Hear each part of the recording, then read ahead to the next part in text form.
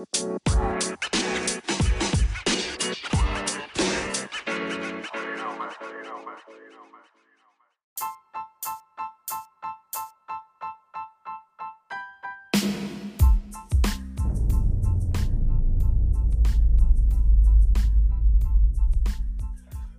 up?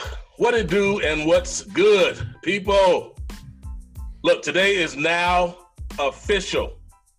We are halfway done with 2020. And some people say that we couldn't get through this year quick enough. Now, agree or disagree, what we do know about 2020 is that it has taken us down roads of addressing some very important issues. Movies. Yes, movies. My guests and Stevie and them looking at me kind of crazy, but I'll give it to you. Look, I'll give you a few titles and you can tell me what they all have in common. Loving. My Last Day Without You. Guess Who's Coming to Dinner? Made in America. Jungle Fever. And Othello. Now I can go on and on naming these movies. So let's talk about Othello. Othello was believed to be written in 1603. Let me give you a recap. The story revolves around its two central characters, Othello and Iago, and of course, yes, Desdemona. Some of the major themes in this play included racial prejudice, manipulation, and of course, jealousy. Okay, hold your thoughts right there. If you don't know, you have tuned into another exciting episode of Talk the Talk with Moe Orr. Look, we have so much to talk about today, so many topics to cover. So before we get started, this will be the perfect time. I would tell Stevie to say it, but I'll tell you to tell everyone that is not watching or listening to go watch the show and listen to my damn podcast. Look, I get these questions all the time and time again. Well, where can I watch the show? Look, you can watch this podcast on Roku, Fire TV, and Apple TV. Just search The High School Narrative.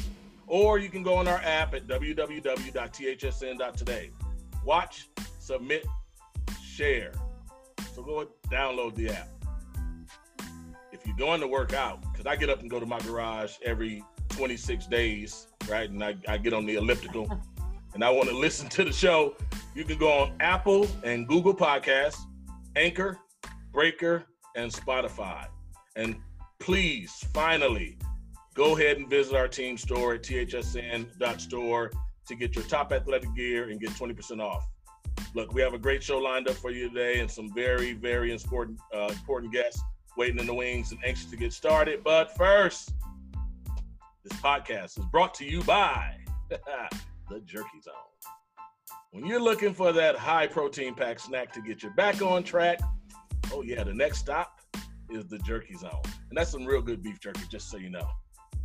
We got something special for y'all coming, huh, Tony? Go ahead and give him a wink, Tony, and let him know we got something very special for y'all that's going to come on them bags. And Intro Wheels, where custom rims make your classic cars come to life. And lastly, Advantage Capital Management, where the plus in the logo signifies above and beyond commitment to adding value to investments by providing A-plus impact to the world we touch. See me for me. So let's get to it. Today's topic is deeper than my skin, self-identity, reflection, and the bigger question is, who am I? My first guest is the program director for the 417 Recovery Center in Palm Desert, California. Please welcome Stevie Coon to the show. And of course, we have a primary therapist, Alyssa, I'm going to say Jones-Ross, because that's what you have on your screen, and that's what everybody will see. But Alyssa Jones-Ross is with us to the show. And of course, somebody sitting there on mute with just a picture, my hangnail of a friend, Tony Rosignol, which is CTO of the High School Narrative. Hi, Mo, how are you? I got a face for radio, baby. You got a face for radio. And luckily, some people can listen to this show. And if you think about it, close your eyes, squeeze real tight, and you got yourself a Tom Cruise or a Denzel Washington looking type guy. Hey, what's going on, everybody? Welcome to the show. How's it going? I'm doing good. I'm doing good. It's almost the weekend, and it's only Tuesday. I wish it was the weekend. Hey, it's the 4th of July weekend, so you got to think right. you get like a 10-day weekend. Right. I've had almost a 6-month weekend just so far, just so you know. With yeah. This pandemic. Hi, Alyssa. How are you? I'm good, thank you. How are you? I'm always amazing. Thank you for taking your time out of your day and coming down to the show. Thank you for having me. Oh, anytime. Anytime you want to come back, just go ahead and tap Stevie on the shoulder and tell her I'm ready to hang out with Talk to Talk. So you can come on down. Look, we actually, let me give a little history about you. I read that you went to Cal Baptist University out there, and then you got a master's degree in counseling and psychology with an emphasis on marriage and family therapy. Was that it? Yeah. See, I do a little research, a little something, you know what I'm saying? And it talks about your passion. You're passionate about working with individuals and their families to identify the core issues and all that good stuff, right? Yes, sir. There's something that I don't know that you would like me to know about Alyssa Jones-Ross.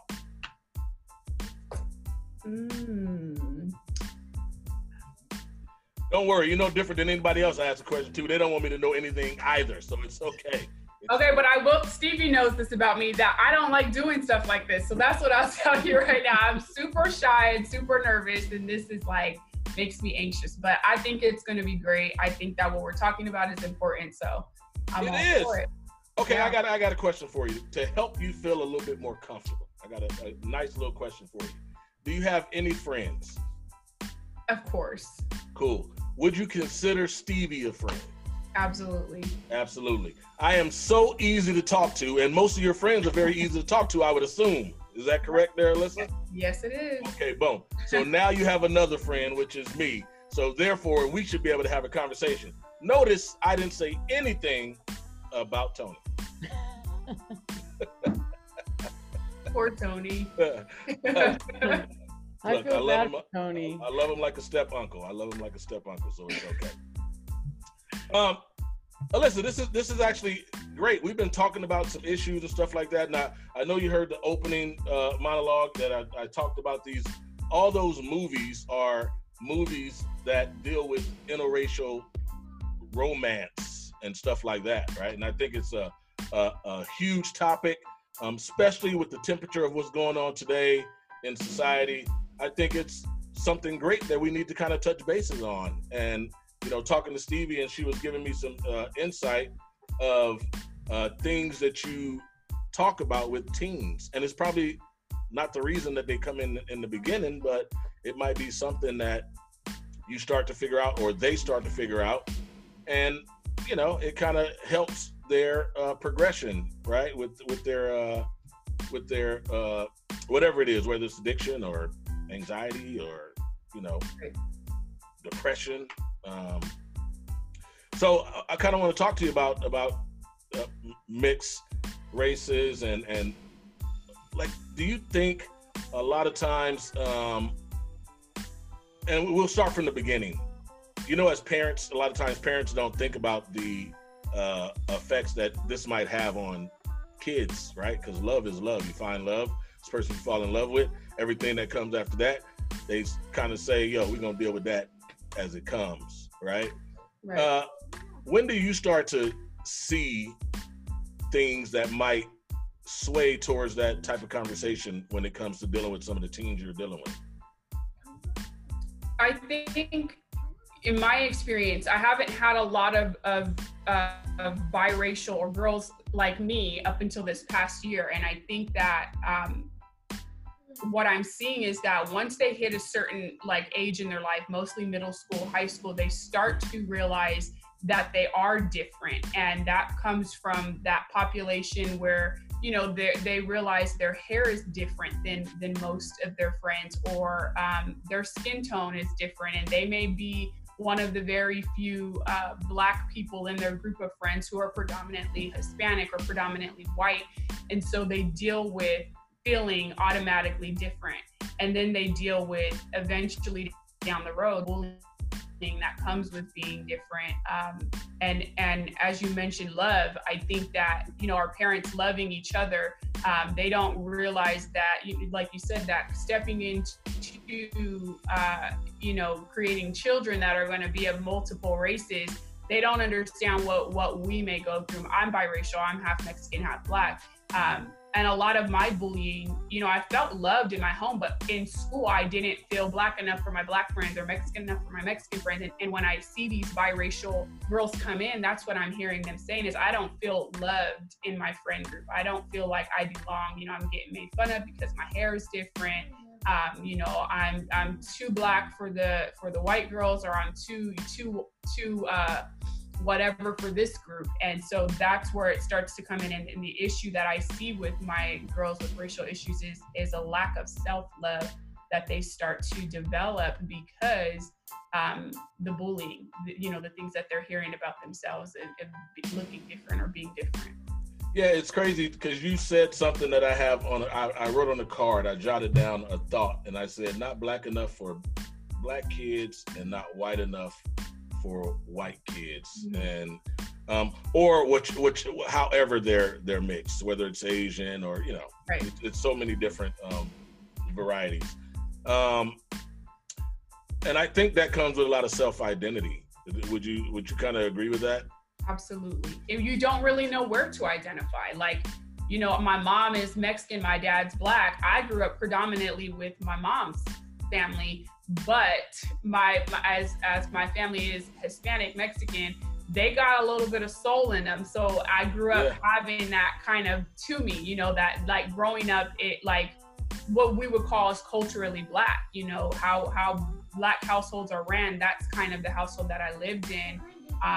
My mom's always dated outside of her race, always dated Black African American men. And so that's how I grew up. And I think that I felt that love in my home, but there wasn't that acceptance. When I stepped out, I kind of felt like when I was hanging with my Hispanic friends, like maybe I'm a little bit too hood or too ghetto for this.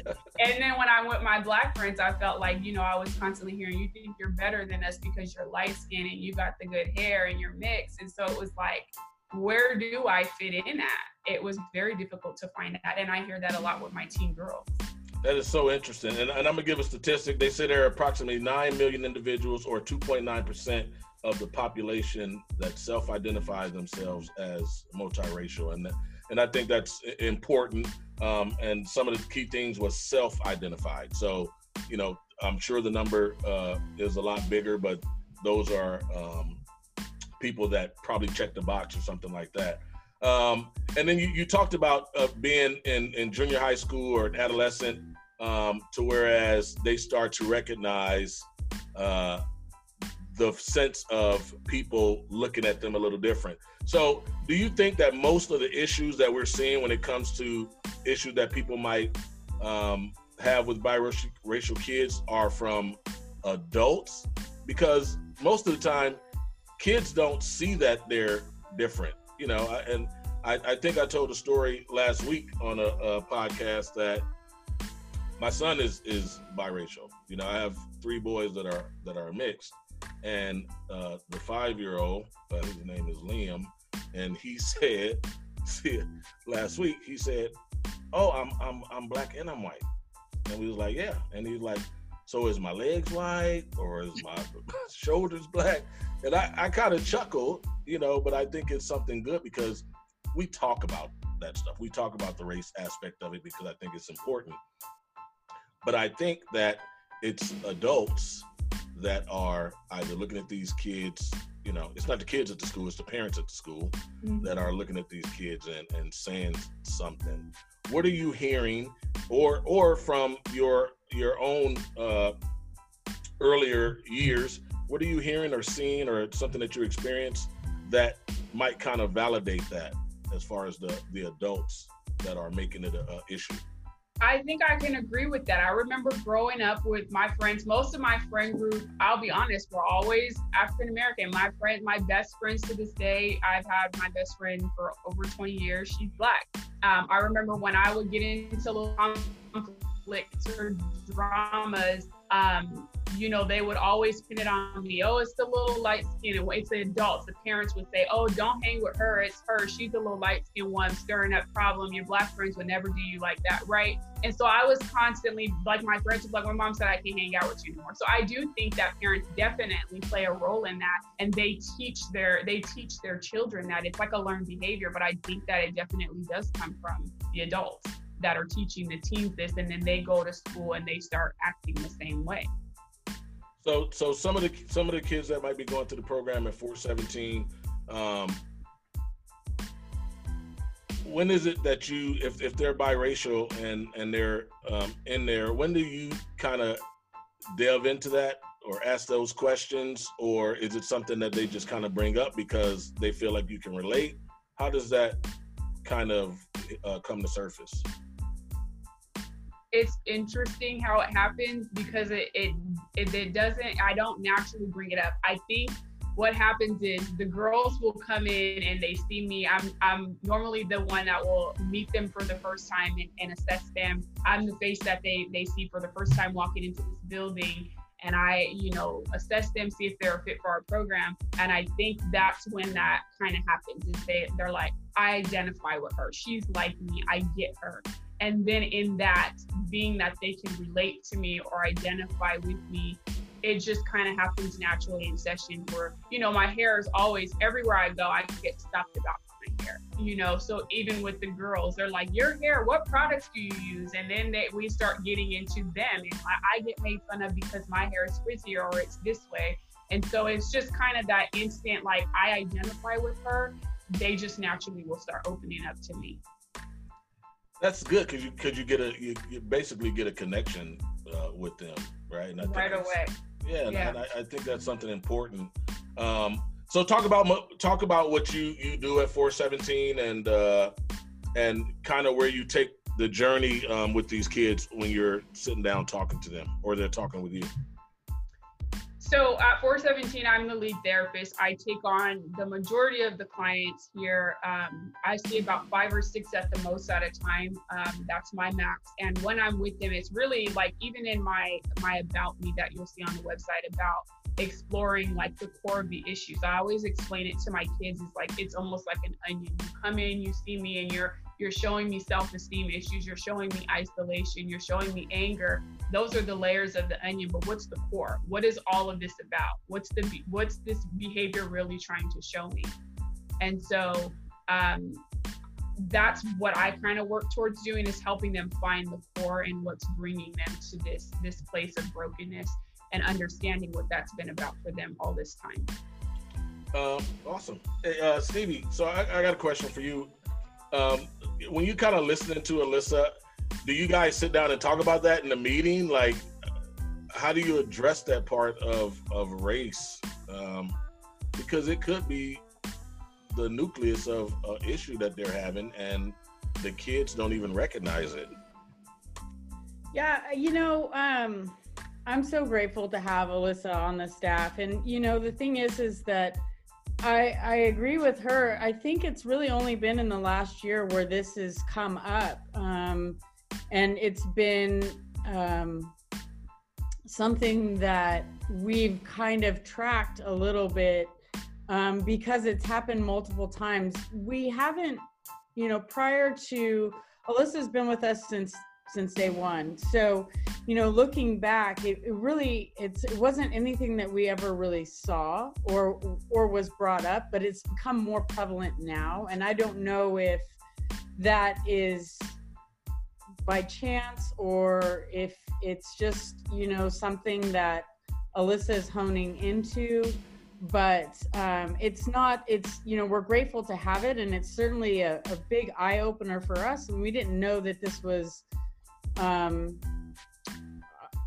I guess it was, we didn't really know that it was a bigger issue. And then now we're just sort of seeing, you know, as we talked about last week a little bit, like with the current climate, it is a bigger issue. And, you know, this is an opportunity for us to really open our eyes and become teachable and learn. And I know for myself, you know, I'm very curious about this because it's not something that we've seen. And now that Alyssa's tapped into it, and it's something that is triggered a desire for her to want to go into it more, I feel like I'm excited for it in the respects that it is a great opportunity for us to grow and learn as an organization how to really hone in and help this population of kids that seemingly are really struggling. Okay, so of course, with everything that's going on in the world today, and kids trying to identify, and Alyssa, you could probably speak to this as you kind of said it, touched on it before, that I know that when kids are, and I can only speak from those biracial of black and white or black and Mexican or black and Asian, any type, if they have black in them at some point, a lot of times they feel like they identify themselves as black a lot of times first, and it doesn't matter whether their mom is white or however the mix happened, but they identify themselves with black first. Can you kind of speak to that, and do you understand the whys behind it? For me, I always grew up. So when I'm taking a test in elementary or middle school, high school, and it asks you to check off your race, I always was so confused on that. And I was told that you are whatever your father is. And my dad is black. So I always check off African American. I don't know why that's been a thing, but in speaking with other biracial, it's always you are what your father is. Now I've had friends who are half black and half white, and their mom is who's black and their dad is white, but they will check off black because, like you said, if you're black, you're black. And that's just how we identify. I don't know the whys of that, but I know for me, when I do identify as Mexican and black, but I think when people see me and they hear me speak, they see a black woman. Do you think that it's pretty much, because I hear people say it all the time, if your dad, if whatever your father is, that's what you identify yourself. But do you think that those kids are checking off a box based off of what other people see them as? Because if you see a kid and he's raised in a predominantly white area and he's black, and most of his friends are white, then they tend to look at things and see things a little differently because of the area that they're raised in versus somebody that might be in an urban area. You know, all their friends are, you know, in the neighborhood, and, you know, that's kind of how the slang and everything that comes in with that. Do you think that could have something to do with it, and it might influence which box they might check? I do. I think that environment, because it really it's what we're surrounded by. Like, it kind of goes back to what I said. I grew up culturally black, even though I grew up with my Hispanic family. So that's really how I identify. But I imagine that if I grew up mostly with my Hispanic family and they weren't so like culturally black despite being Hispanic, I think I would probably identify more as Hispanic. I grew up with my mom mostly. My dad wasn't in the picture much, but I still would check off black because I grew up in Riverside. I grew up around all my black friends. But I imagine if I would have grew up here in the Valley, that'd be a little bit different, because I may not have grew up around the same crowd of people, and it would have made me feel like I identified differently. I could see that. So what are some of the issues that you have to address when some of the kids talk to you about race? It's about being comfortable and feeling like, you know, feeling good in their skin. That's the one thing. I've had girls, and I'm everyone who knows me as a therapist knows me as the emotional therapist. I will cry with these kids in sessions, but I've had them come in and say, you know, they told me I look like this gorilla because of, you know, I'm heavyset and I'm African American. So when we start to talk, we talk about the words and how they've impacted us, and then we start to do some reflective work on how do you feel about yourself, and why do you feel that way, and what can we do to make you feel better about yourself. It's about the hair, you know, growing up being raised by a white mom or a Mexican mom, but you have hair like mine or kinkier curls. My mom doesn't know how to style that kind of hair. And so I go to school with my hair looking a certain way, and it doesn't look like the other girls. And so we talk about learning to care for our hair, and how to take care of that when we grew up in a world where white moms or Mexican moms don't know how to deal with black hair. So it's a lot of stuff about building on who you are, appreciating your hair for what it is, appreciating your color for what it is, and loving yourself for who you are despite being different than your friend group. That's crazy. And I want to say Chris Rock did a movie. I want to say it's Chris Rock that did,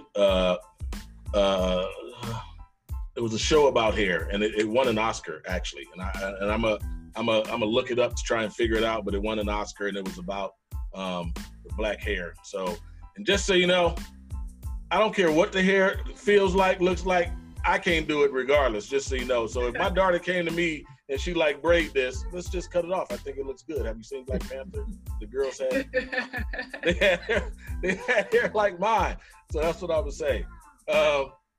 Look, we got to take a break, but I'm going to say first that we have partnered with 417 Recovery with the hopes of reaching adolescents and teens all over the world to be able to help them and their families with everything from addiction, recovery, anxiety, depression, and social issues, because it comes up right now. It's not something that's just going to go away, and neither are you, because you're going to stick around, because I got more with Stevie and more with Alyssa Jones-Ross right after the break. Don't go anywhere.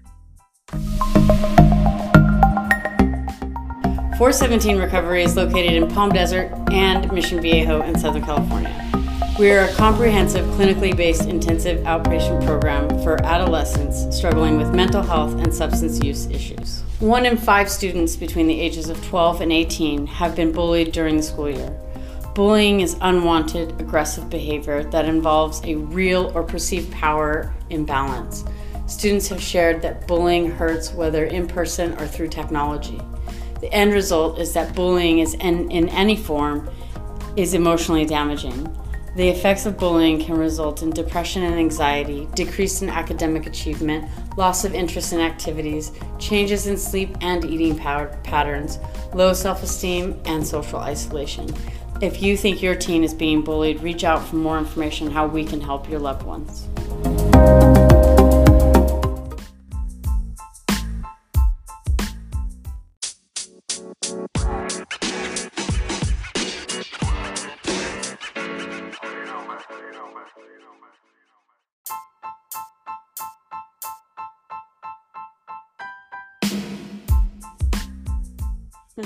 Oh, Okay, I'm ready. What are you doing? Don't interrupt. I'm already there. Hey, what's going on, everybody? Do you hear Tony trying to interrupt me coming back from the break?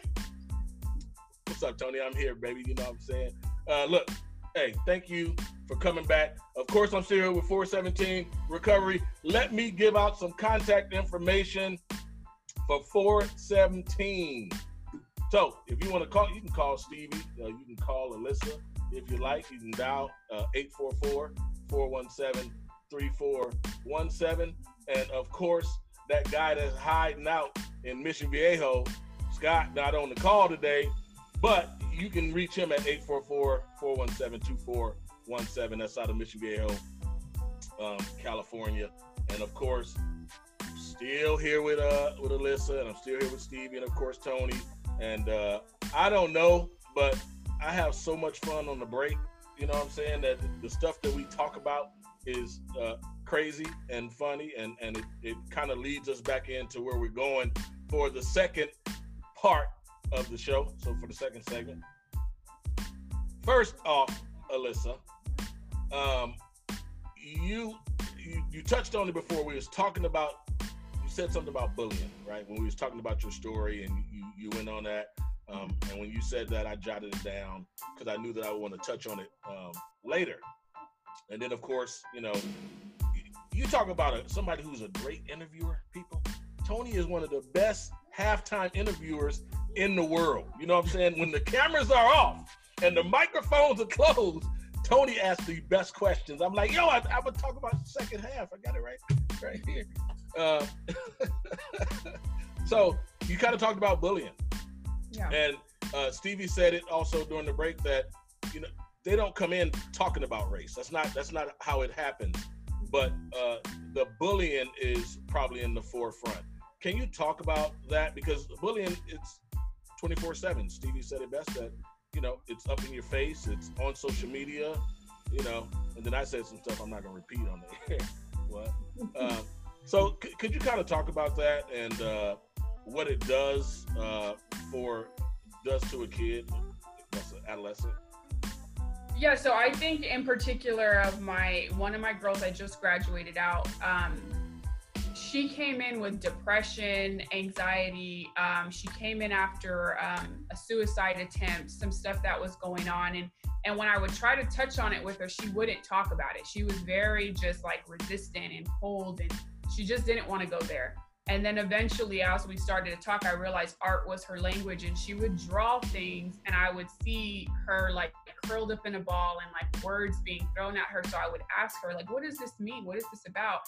And as she would talk about her depression and her anxiety and her suicide attempt, her thoughts of wanting to kill herself, it would go back to bullying, what people are saying to me at school. And so as we went on through our sessions, I would get more detail as to what was being said to her. And it was about her hair being different, about her looking like a certain animal or looking, you know, a certain way and being different from her friends. And she eventually started to wear that. And that narrative became her identity, is that I am different, I am ugly, my hair is nappy, or my hair is this. And that's who she became, and she lost herself. And so when she got to me, it was about finding herself again and digging through that and figuring out, who were you before these words got thrown into your lap? And you said lost yourself. And you know what, the saddest part about that is that they're kids. You know, you've already lost yourself as a kid, you know, and I commend you guys for what you do, because to be able to get a kid to find themselves again after going through something like that is tough. But I'm glad that we have professionals, you know, to be able to help. Is there do you find yourself having a challenge of, you know, you look 14, maybe 15. Okay, I say 18 since you're working out there and they're not running the sweatshop at 417. Do you find it being challenging for you because you look so young, and you know you come up in there, a girl looking at you like, you in here too, don't be trying to play it. I know that's one of your personalities, trying to act like you work here. You know what I'm saying? Do you find that as a challenge for you? No, it's actually a strength. And that is what I've learned in working with teens, is that my age, right now I get away with it. I'm nervous to get old because they tell me all the time, like, my past therapist was old and like, you're young and you're still kind of cool. And I'm like, man, when I get old, I have it coming, because there's no way I'm going to be able to pull this stuff off anymore. But they like it. It's like a strength. It's okay. I'm old and they love me. Yeah, so. they love me still, yeah. You know what I'm saying? You know, when teens say you old, that means you 26, 27. Yeah. They don't get it. You know what I mean? Yeah. I'm still 29 and my kids. We had that debate this weekend. It's like, you gonna be 29 10 more years? 20 more years, but you know, we'll see what it is. So how do kids get to talk to their parents about something like this? So how do you have them address their parents? Is this something that you guys touch on in group? So how does it work? So in addressing it with their parents, I think the most important part is helping them to understand what it is for them first. And then I use that. Now you have an understanding of what this has been about for you, how racial, you know, discrimination has played a role into your depression and your anxiety. Now you understand that. And now it's important for your parents to understand that. And so I empower and encourage them to bring that into their family sessions. 417, we work as a team. So in our staff meetings, we're all on point and talking. And so what I'm getting an individual might be different from what the family therapist is getting. And so I will tell them, here's kind of what we're seeing. And I think it's important to address this in family therapy and have the parents on board with it. So would sometimes, would you sit in on those have you found yourself ever having to sit in with the family therapist because I see this as an issue or one of the triggers to the depression or the anxiety to kind of help facilitate that conversation? Not in particular with race, with other stuff. Yeah, I've had to kind of sit in and help guide their words or help them to feel comfortable and say, Alyssa's here with me and now I can talk about it. But just stepping into family therapy by myself with my two parents and the family therapist, I don't feel like I have a safe space. So certain things, yeah, I've had to sit in on and kind of be that support system for them. So how can a parent, and you can go off your own experience as well, how can a parent tell there is a problem when it comes to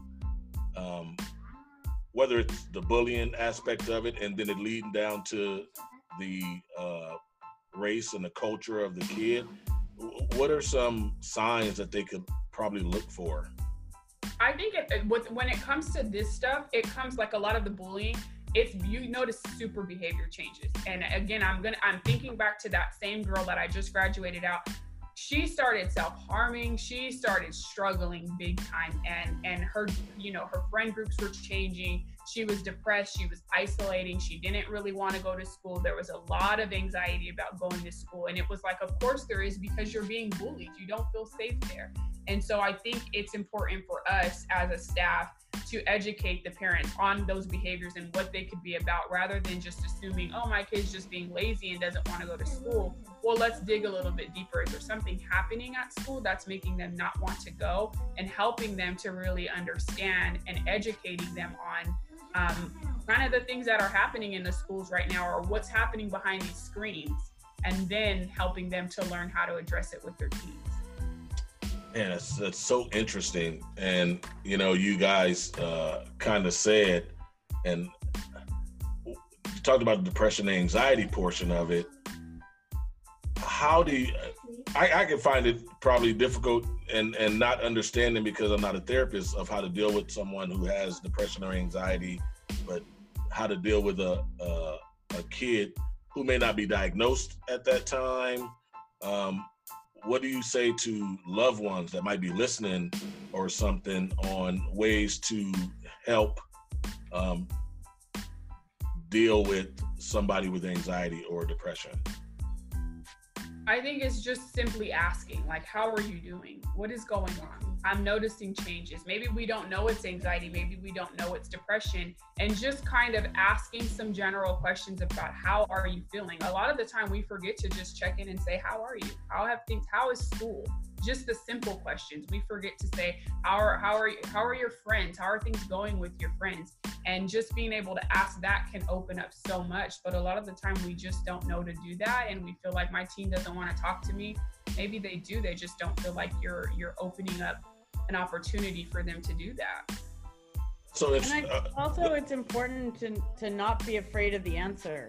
Yeah. So I think there's a lot of fear behind, if you're starting to notice some changes in your kid, in your teen, and it's like, well, you want to reach out to them, but you're almost afraid to say, like, can I handle the response that I don't really want, and so you're like, well, I'll get to it and I'll get to it and I'll get to it. And you dance around that fear of opening up that dialogue, because no parent really wants their kid to struggle, and so it's kind of like, as the adult and as the parent, you have to initiate that conversation. You have to open up the dialogue, because if you don't, the longer you wait, the deeper and deeper it goes.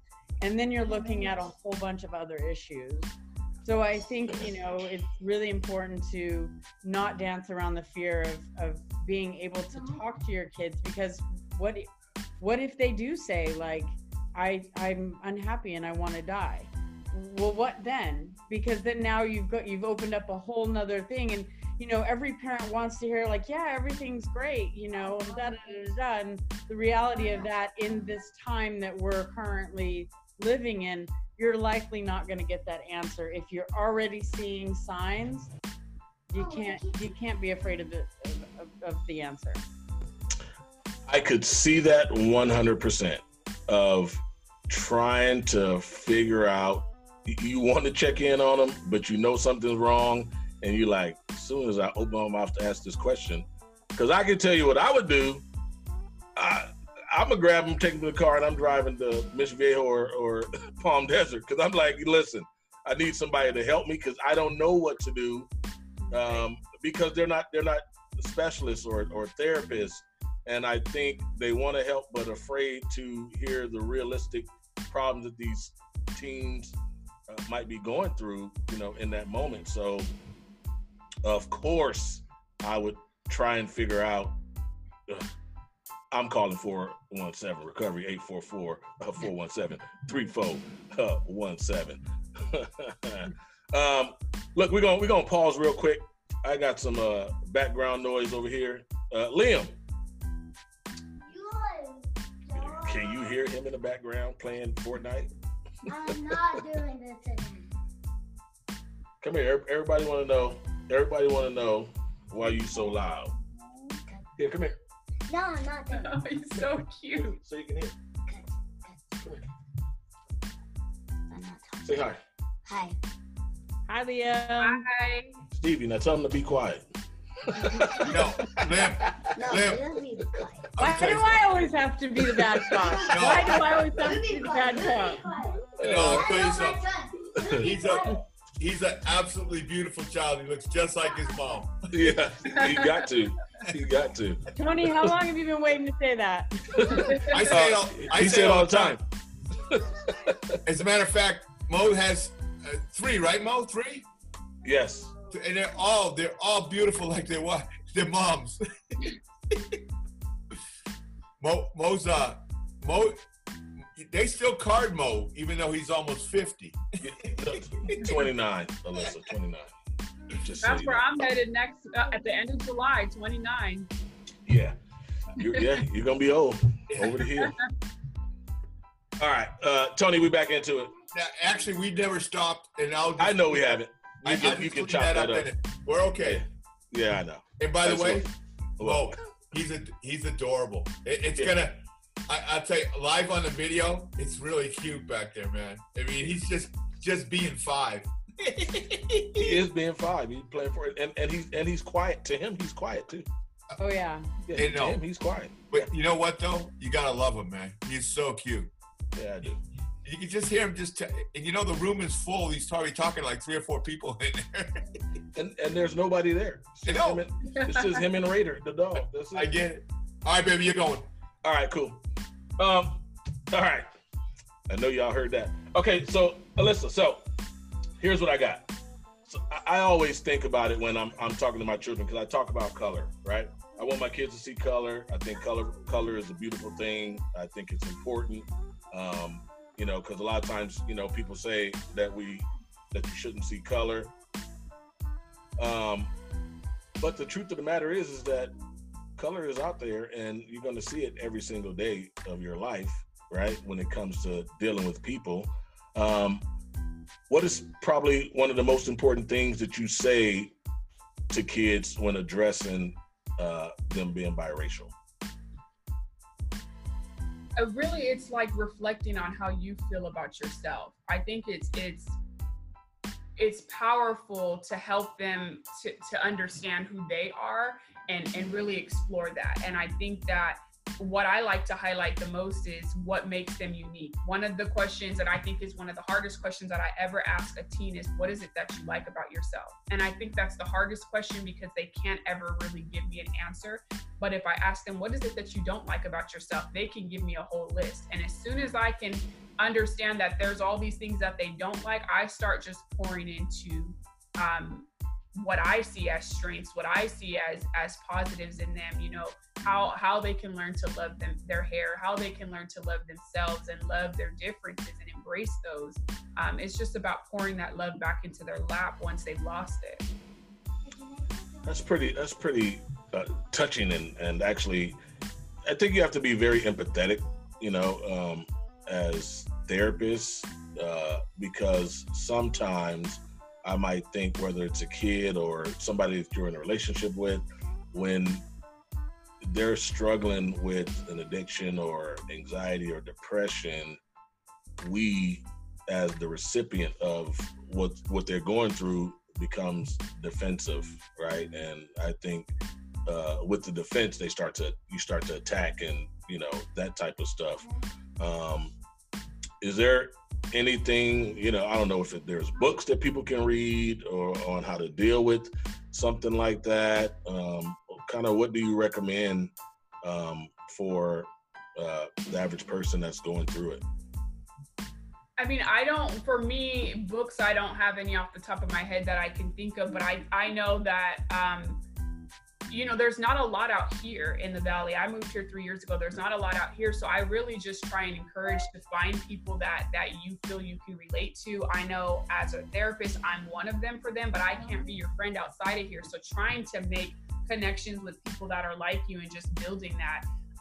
I'm hoping that at some point we can have something like that, some sort of a group support some sort of support group that can allow biracial kids to feel, that they have that support and have that love and where they can relate to other people. Be a good time since we're in a pandemic and going back into a quarantine for you to start your nonprofit outside.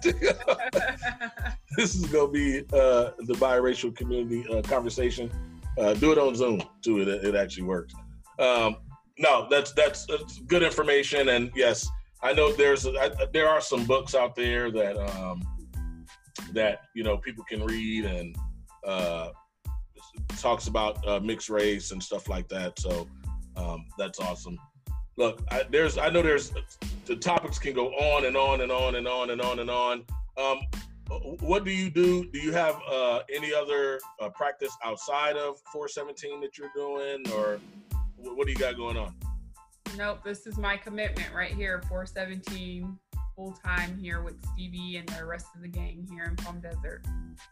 Cool. And do you have for people to contact you? Do you have an email address? And typically we should preface this, before we come on the air so that y'all won't lose your space, try to figure out your number and inside joke, right, Steve? So do you have any contact information that whether it's the number at 417? Yeah, so the number at 417 directly, and Stevie knows how to direct people over to me if they have any questions regarding any of this stuff. Excellent. So with the climate going on there, Alyssa, how's things out there in Palm Desert? And that's kind of a redundant question because I know there's nothing going on in Palm Desert, but if there was, hey, I'm actually trying to come to Palm Springs and hang out, just so you know. So when I come down, hey, you need to hit me up if you come out here. Don't worry, I will. Don't worry, I definitely will. We got some special stuff coming to you from the Jerky Zone. I can't wait. I'm so excited. I'm checking the mail every day. I'm trying to tell you, it's being taken care of right now, and I know Tony's on mute, but Tony can confirm for me, what we actually got going on down there. So it's good.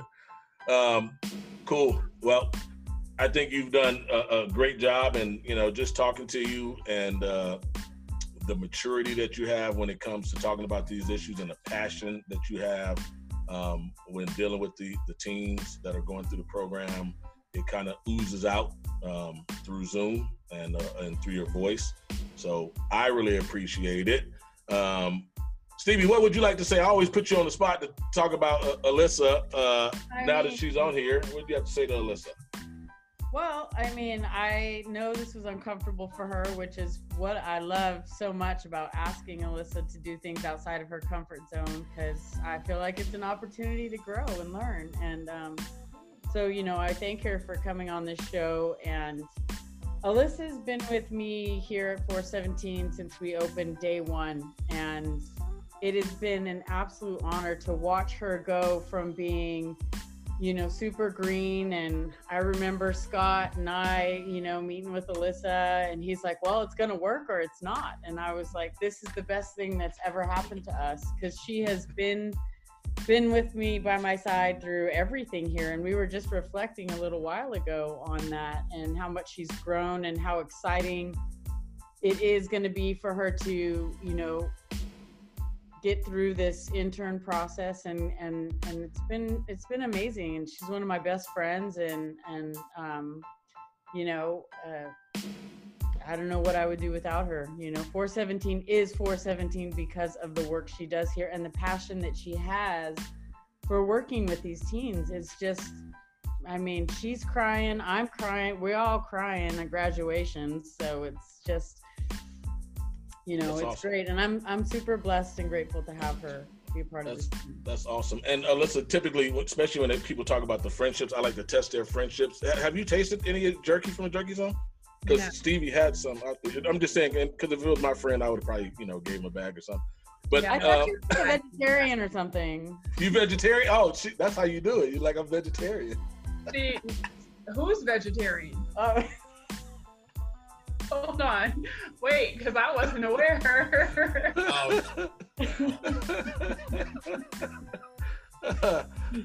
That's awesome. She knows where the snack drawer is. I mean, it sounds like it's empty right now, though. That snack drawer with the jerky is definitely empty. I can tell you that right now. She cracked open the bag, and if you don't, look at that. Great minds think alike. She got her bag. I still got my bag. So that's you gotta ration that stuff. When you start getting low, you're like, if I have a little piece today, I could have a little bit tomorrow. But you can't just barrel through it, because I don't live in Orange County and I'm not going there anytime soon. So no, we gonna ship you some. Don't worry, we'll ship you some more jerky. Alyssa. So typically, before my guests leave, I ask them if there's anything that you could say to some struggling teens out there, or kids who's having self-identity issues that could help them kind of work their way through this issue before they make it to 417.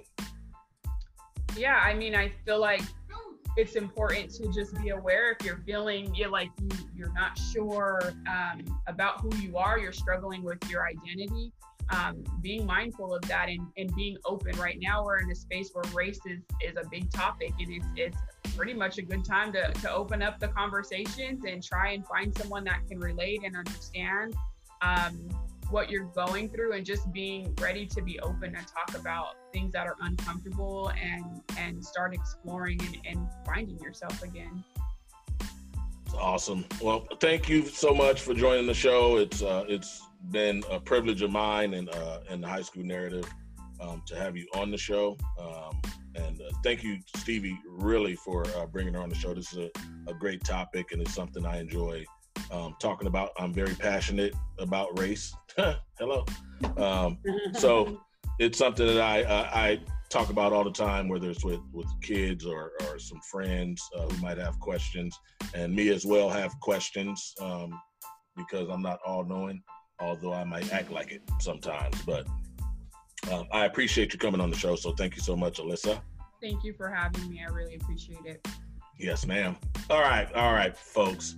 Thank you for taking some time out of your lovely day to listen to my annoying voice, right? Please join me again next time, where my goal is to make you smile, make you cry, and if I can't do that, I definitely want to make you laugh, But if neither of those happen, my goal is to educate and inspire. My podcast will be covering any and everything from high school education, high school athletics, all things around our adolescents, and all topics that can educate the community. I will continue to interview educators, athletic directors, and people that make a difference and impact in your lives. My hope is to share my passion for education, high school extracurricular activities, and higher learning. We will continue, you heard me, we will continue to cover topics that will further our educators and build our community around education, and topics that may save a life or stop the bullying. If you're out there and you're feeling alone, depressed, suicidal, or need some help, or just need someone to talk to, please pick up the phone and call any hotline or call our partners at 417 Recovery. You can find me on social media on anywhere, on Twitter at Moe_Orr, that's with 2 R's, or on Instagram at Moe the HS Narrative, and make sure to subscribe and comment on any of our podcast apps. I will leave you with this. Take some time and do something nice for someone else, In turn, someone will do something nice for you. Stand up for those that may be weak and be a voice for change. Stay motivated, pun intended, and remember, when adversity comes, look it straight in the eye and say, I'm strong, I'm loved, and I will overcome you. So I got to go. You have been watching and listening to Talk with Moe Orr. For Tony, Stevie, and Alyssa, I am Mo. Until next time, I'm out. Make a difference.